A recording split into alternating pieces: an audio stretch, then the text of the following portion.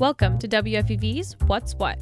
It's Wednesday, May 24th. What's What is a daily podcast that explores current events, culture, news, and hot topic issues in New York, New Jersey, and Connecticut. And includes features and interviews exclusively from WFUV. I'm Megan Oftermath. And I'm Caroline Ely. And here's what's happening near you.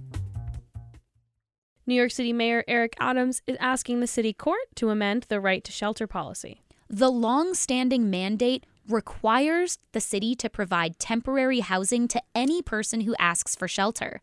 But Adams says that the city lacks the resources and capacity to provide care for every homeless person, given the number of asylum seekers it's received in the past year. As of this week, city officials say that over 70,000 migrants have arrived in New York City. Adams' request comes roughly 2 weeks after he issued an executive order to loosen the current right to shelter law.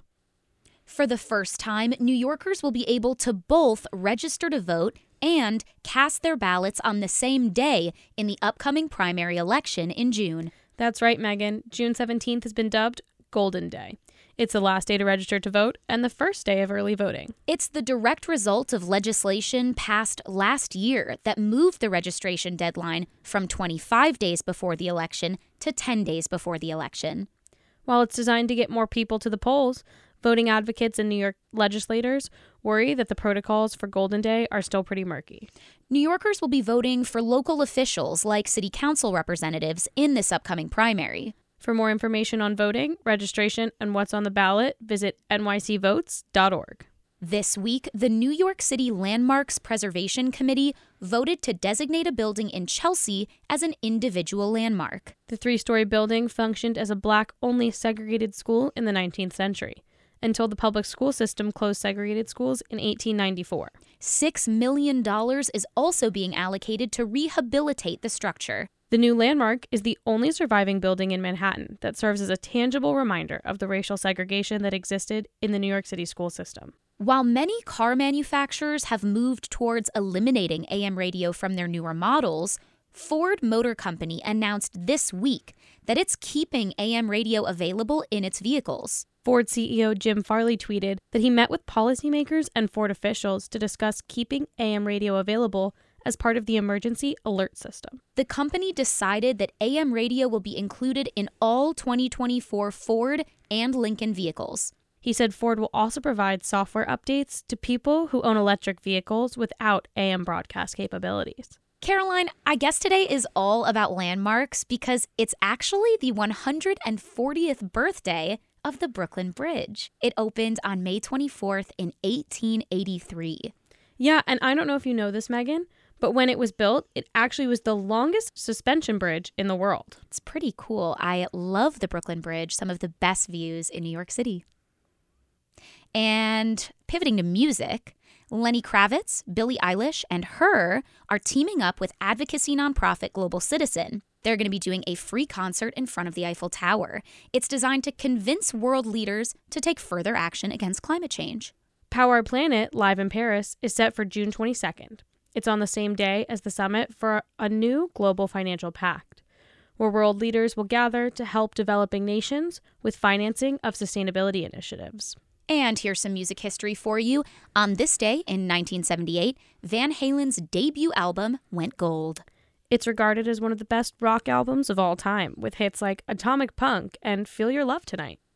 The rise of New York Congressman George Santos has prompted many questions about voting and misinformation, and it is top of mind right now given the fact that he recently announced that he was running for re-election and he was hit with a 13-count indictment. That's right. And Jay Doherty from WFUV spoke with New York legal experts to learn more about the ethics of elections. George Santos was elected to represent New York's 3rd Congressional District in 2020. During his campaign, he claimed to graduate with honors from Baruch College, he claimed to have doubled revenue on an investment project he worked on at Goldman Sachs, and his resume stated he worked as a firefighter, EMT, and as a member of the U.S. Army Special Forces. But after investigative reports found inconsistencies in what he had shared during the campaign trail, Joseph Cairo, who is chairman of the Nassau County Republican Party, called on Santos to resign. George Santos' campaign last year was a campaign of deceit, lies, and fabrication. Today, on behalf of the Nassau County Republican Committee, I am calling for his immediate resignation. Eventually, Santos himself admitted to lying about both his work and personal history. The tales he told on the campaign trail have fizzled out of national headlines, but Santos's local constituents remain concerned about the pattern of dishonesty that led him to his current position. I chat with people at the bar when I'm just socializing about Santos, and overall, everyone knows about him. It is kind of insane. Like, the polls are right. About 80% of people know who he is. They're mad at him, and they want him gone. That's Casey Sabella. She works with Courage for America, a left-leaning nonprofit organization that partnered with some New Yorkers to protest. The story is further complicated by a recent federal indictment against Santos, which charged him with 13 counts of financial crimes. And just weeks before this news, the congressman announced his run for re-election. The chaos caused by the aftermath of Santos's lies has left a resounding question on the minds of New Yorkers. How is it that someone like Santos can even be elected to the U.S. House of Representatives in the first place? Dr. Charles Tien is a professor of political science and ethics at Hunter College. He notes that Santos's position as a newcomer to Congress made spreading lies even easier. The Constitution says that Congress can discipline its members. It doesn't say, right, Congress can discipline people running for Congress. Right. So now that Santos is a seated member of Congress, Congress can take action, right? There's an ethics investigation, apparently. And, Congress can then, based on a recommendation from the ethics committee, can sanction or expel Santos, depending on the severity of its findings about Santos's behavior. But even investigations can quickly become political. Lawyer Jerry Goldfeder is an election law professor at Fordham University, and he says that even if House Republicans find sufficient evidence to expel Santos, House Speaker Kevin McCarthy might prevent them from doing so because his party is desperate to keep their majority in the House. It doesn't look like the House of Representatives is going to expel him because there's such a narrow margin that the Republicans have that they need his vote. Under other circumstances, they might have felt sufficiently embarrassed to try to get rid of him.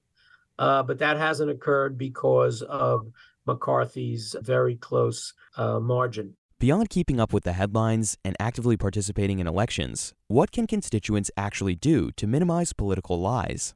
Professor Goldfeder says that the only serious legal avenue to go down during elections is in the case of slander. And even then, a legal victory is hard to come by. There are laws relating to slander and libel. If, in fact, a candidate and then who becomes a successful office holder has slandered or libeled their opponent, that opponent certainly has a remedy by going to court. It's very difficult to win that kind of case. So even while the House ethics investigations continue today, Dr. Tien notes that the true burden is on the people and the media to survey the veracity of claims made by candidates during the campaign trail, especially for first-year representatives. Can Congress prevent members from lying? Of course not. Members lie to get elected, and it's really up to the constituents, the people. It's up to us, and it's up to the media. So the media plays an important part here. I'm Jay Doherty, WFUV News. That was WFUV's Jay Doherty reporting on how the rise of New York Representative George Santos connects more broadly to the ethics of elections in the United States. And that's our show for today. I'm Caroline Ely. And I'm Megan Oftermatt. Check back with us tomorrow at 3 o'clock for more news, music, and culture. And tell your friends so they can find WFUV's What's What at WFUVnews.org and wherever you get your podcasts.